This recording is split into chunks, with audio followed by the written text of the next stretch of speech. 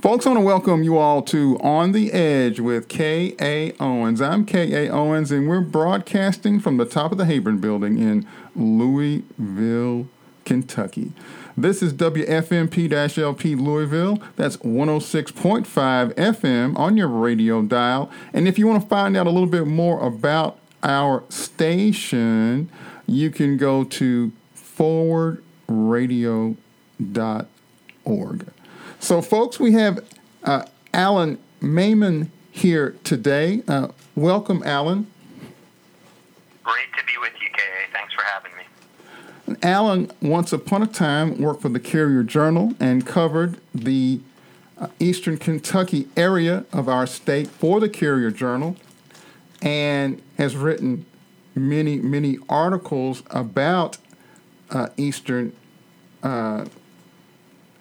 Kentucky for the Courier-Journal, and as a result of that was able to write a new book, Twilight in Hazard. Twilight in Hazard. So Alan, and we will talk about the book, but tell us about how you got to the Courier-Journal, how you got to Eastern Kentucky. How did all that happen?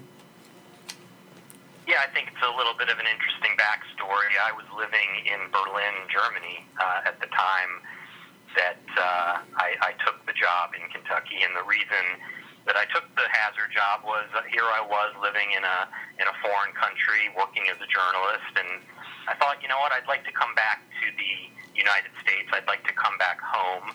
But for me, at that point in my life, home was sort of an abstract concept. I didn't necessarily want to return to a place I knew well, like Philadelphia, which is where I'm from. I thought that it would be much more challenging for me to go to a place and to continue my journalism career in a place that I had no familiarity with, no prior knowledge of, that I could really cover in a way that would challenge me as much as I was challenged covering stories in Europe. And that's how I ended up in Hazard, and I guess the stars aligned, because when I took the job, my editor at the time told me that he wanted me to cover Eastern Kentucky as if I were a foreign correspondent, which we can get back to later, but at the time I thought, okay, that sounds about right, but the more time I spent there, I came around to the idea that Hazard and the rest of Eastern Kentucky is not a foreign place at all. In fact, the forces that play there are among the most American anywhere. So you spent some years in Eastern Kentucky, and just to give people a picture of Kentucky, Kentucky is sort of well, let's say it's wider. If you look at it on a map, it's wide, and the thickest part of it is in the eastern Kentucky, and that's where some of the Appalachian Mountains run through. And Harlan, Hazard, sort of in the southeastern part of the state. Is that correct? And correct me if I'm wrong. Yeah, no, I think that's a really important thing to bring up, because the Eastern Kentucky is more of a term of art than anything. What is Eastern Kentucky? I'll say this, that in my 5 years with the Courier-Journal, my main focus was on southeastern Kentucky, the counties and the places that you just mentioned, the so-called core coal counties of Kentucky, at least in the eastern part of the state. But Kentucky is an interesting state in that it has 120 counties, roughly 30 to 40 of which are considered eastern Kentucky. Okay. And so when you first set foot in eastern Kentucky, culturally, economically, politically, what did you see? What did you find? It was different. I arrived 2 days before Christmas in the year 2000, and to take people back to that time, that was when, remember, the counting of hanging chads in Florida was deciding the presidential election that year. I arrived in Hazard right around the time the U.S. Supreme Court ultimately gave the election to George W. Bush. So I got there at a time that was a pivotal time in the country politically, and also personally. I mean, these were among the shortest and coldest days of the year, and here I was plopped down in Hazard, Kentucky, and with the assignment to cover 20 or 30 counties. So it was the challenge that I expected it to be. One of the first things I noticed was that I talked differently than many people there, and many people were not shy about pointing that out.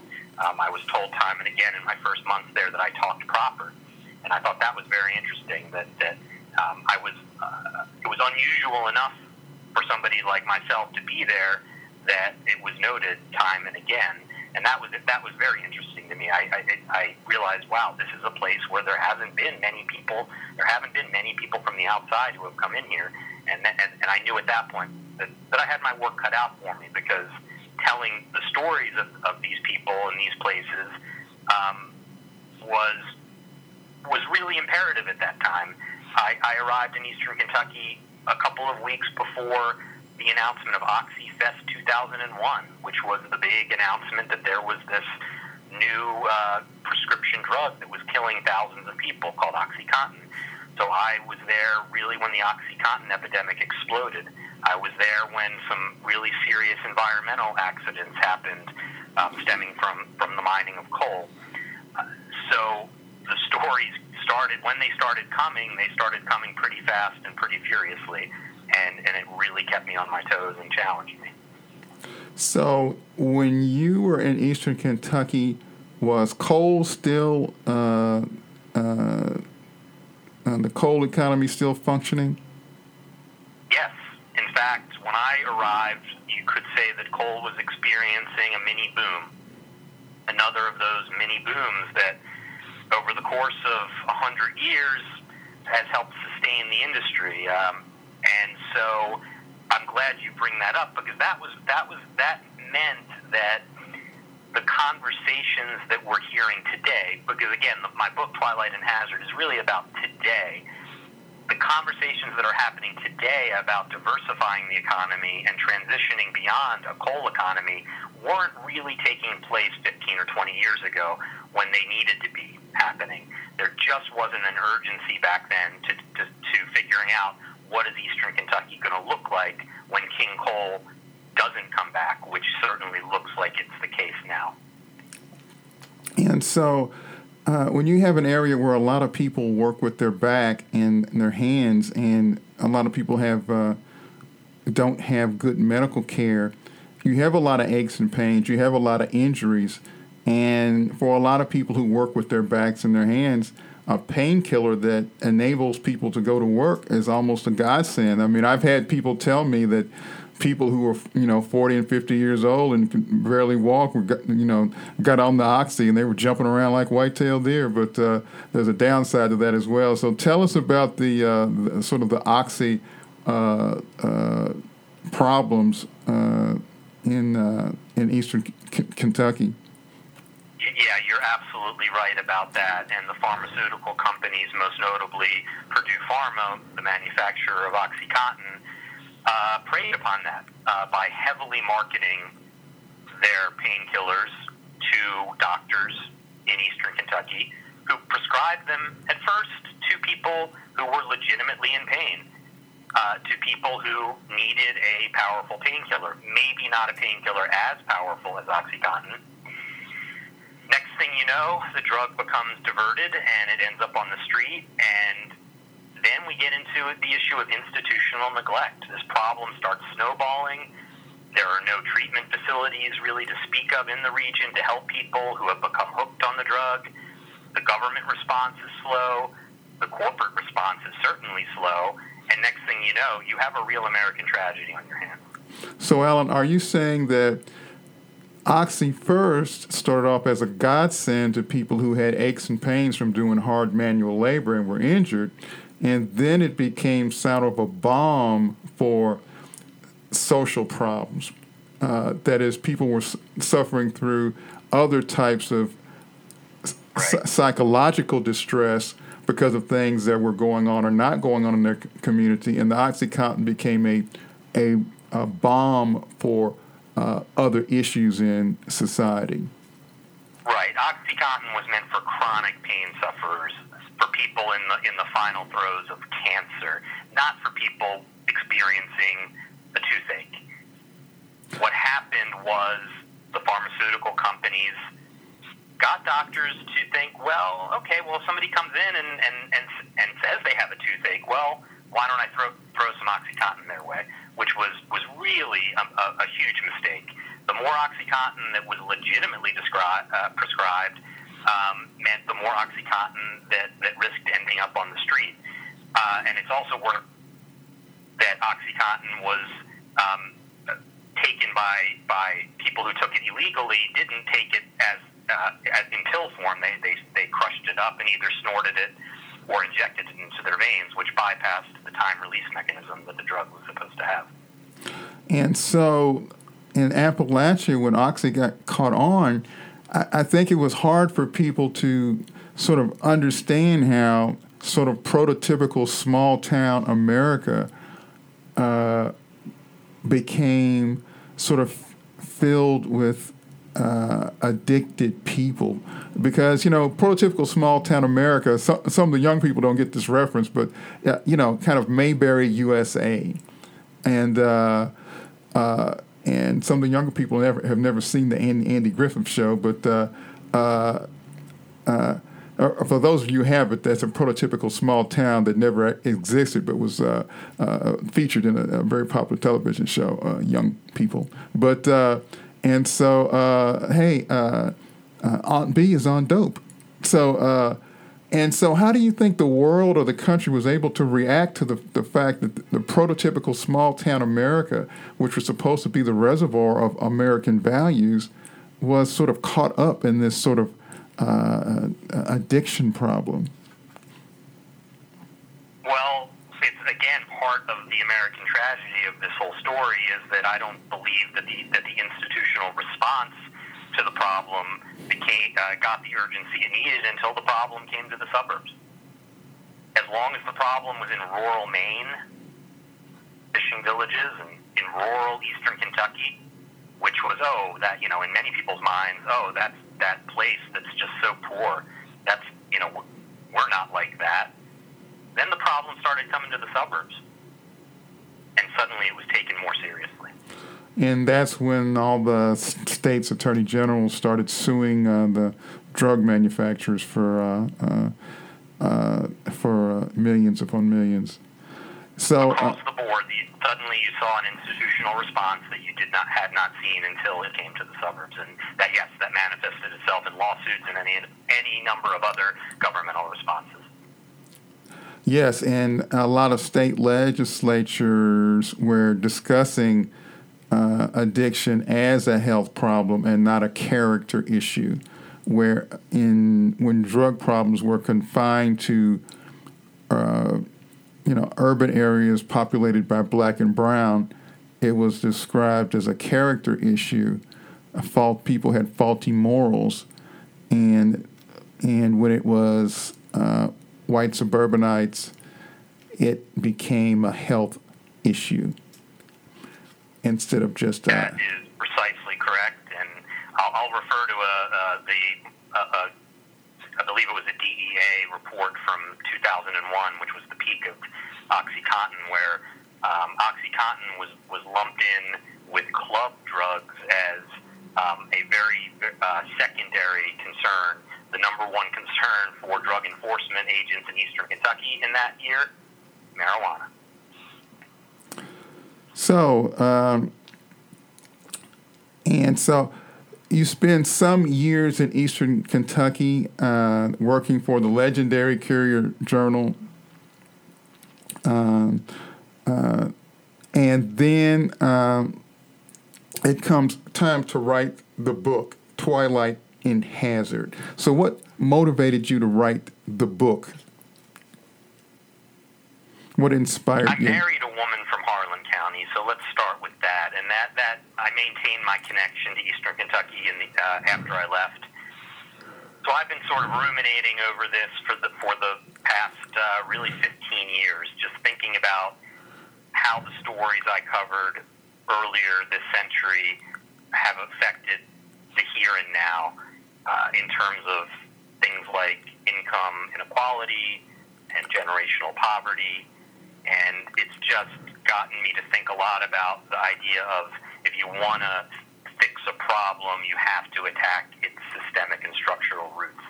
And I really applaud the efforts of some Eastern Kentuckians, civic officials and nonprofits who are working very hard to get Eastern Kentuckians in a position where they can lead better lives.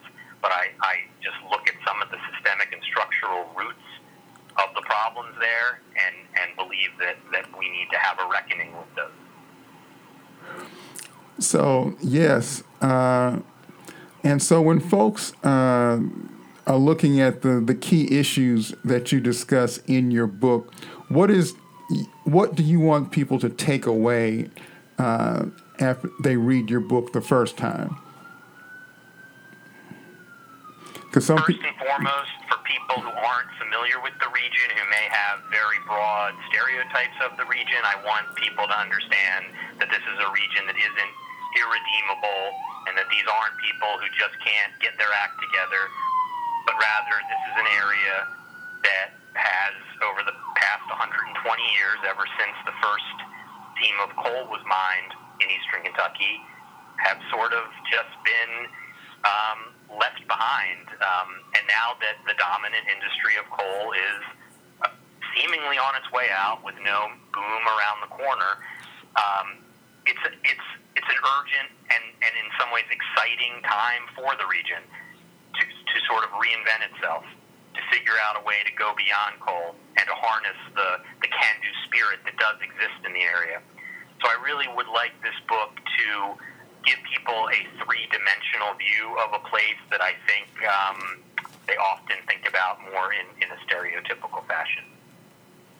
That's so important. Just as a note,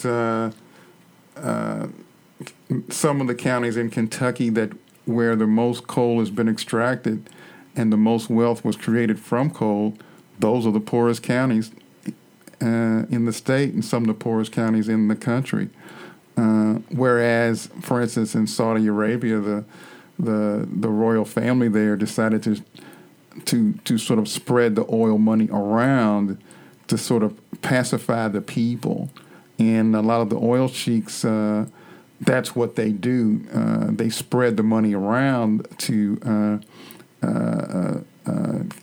pacify the people and make sure that, everybody has a Land Rover and an air-conditioned house to live in. But the money in Eastern Kentucky, the way extraction was done, people were exploited, and the money, the wealth went to shareholders and other places. So it's just sort of a phenomena of how extraction or economies based on extraction sometimes benefit less or more people, depending on how it's done. So yeah, that's absolutely right. So now you're working for a new nonprofit, or relatively new, called Centurion. Tell us about that. Sure. Centurion has actually been around for close to 40 years. Oh, We're wow. the oldest. It was started by a gentleman named Jim McCluskey in the early 80s. It's the oldest innocence organization in the country. Many of your listeners are probably familiar with the New York Innocence Project and the Innocence Project network across the country.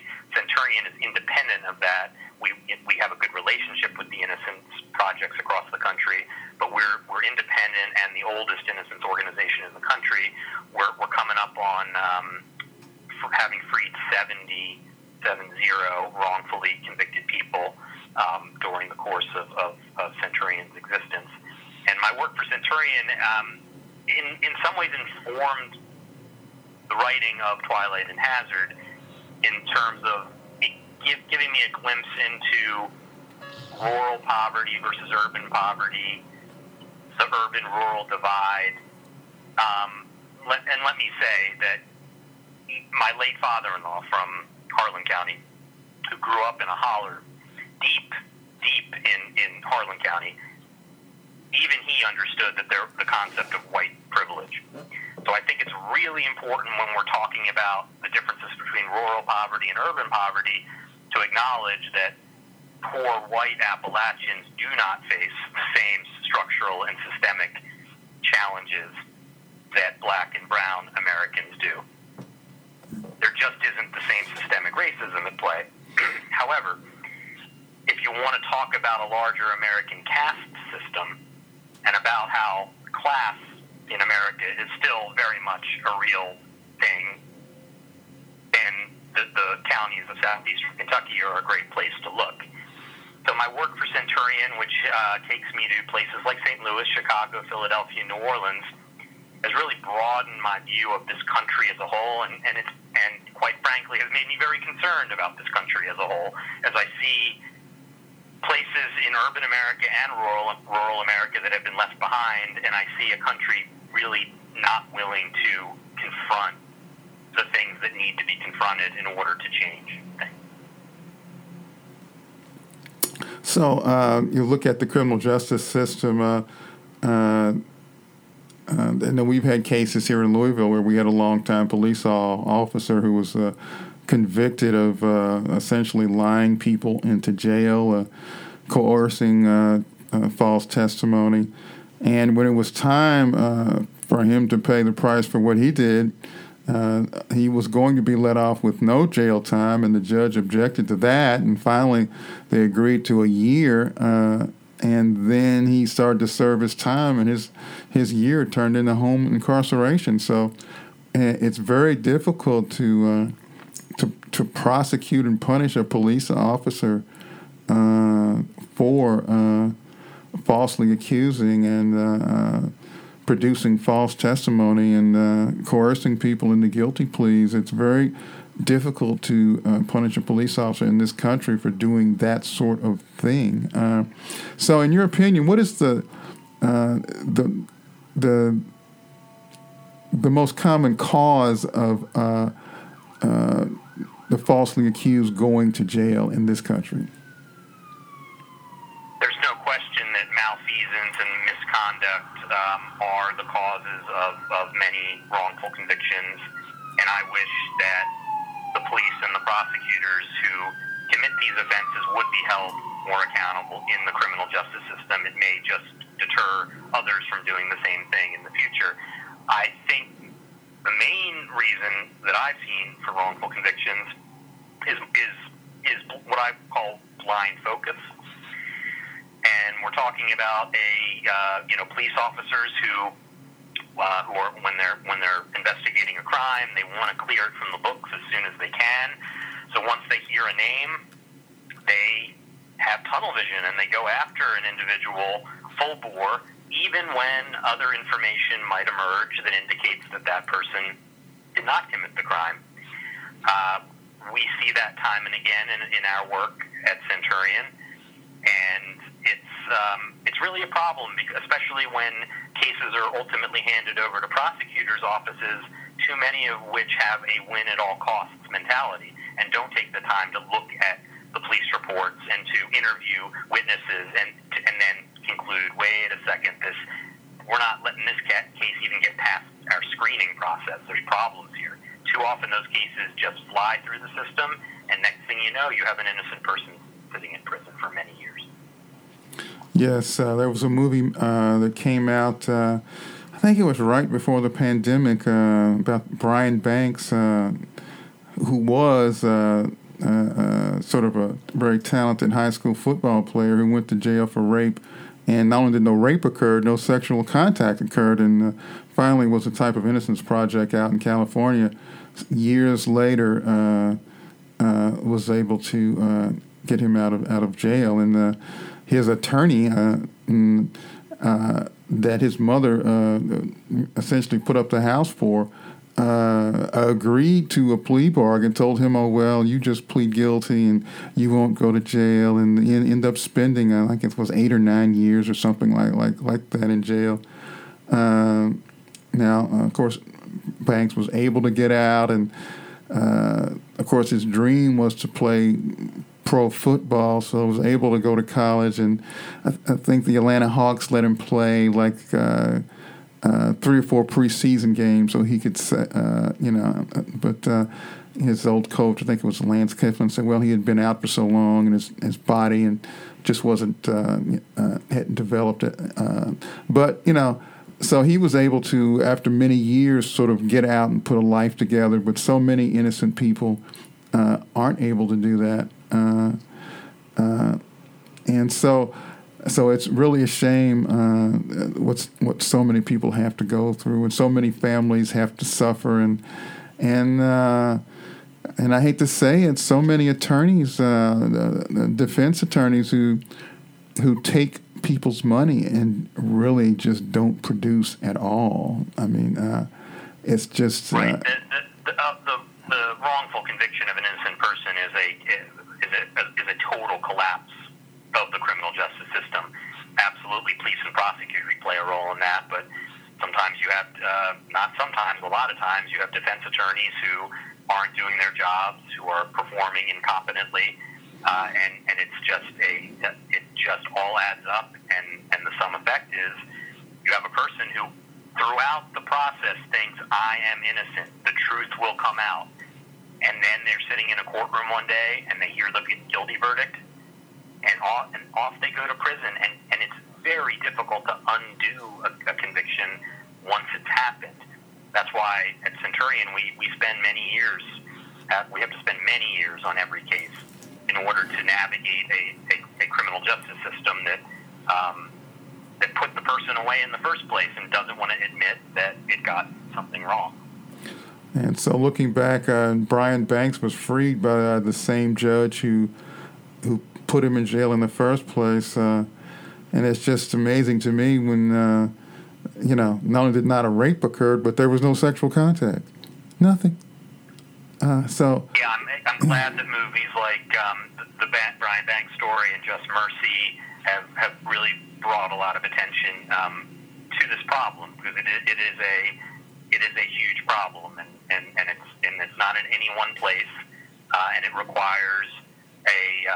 requires a holistic overhaul of the criminal justice system, because it's really, as I said, a failure. It's a failure of the system every step of the way when somebody is an innocent person is put in prison. So, folks, we're here talking with Alan Maimon, and he's got a new book out, Twilight in Hazard. Alan worked for quite a few years for the Courier-Journal and was the Eastern Kentucky reporter, and now he works for Centurion, which is an organization dedicated to getting the innocent out of prison. So, Alan, we've got about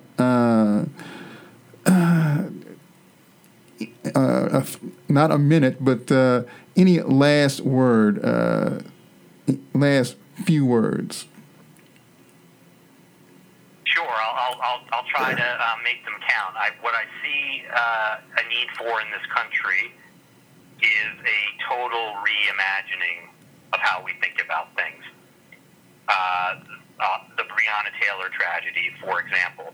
If we don't learn from tragedies like that one and attack the social problems that cause them, then we'll see the same tragedies happen again. So we need to be serious about change and reform, not just talk about it. And I would apply those same lessons to rural America and Eastern Kentucky in particular. There are great opportunities there. Alan, we got to wrap it up. Alan, thank you so much for being here with us today.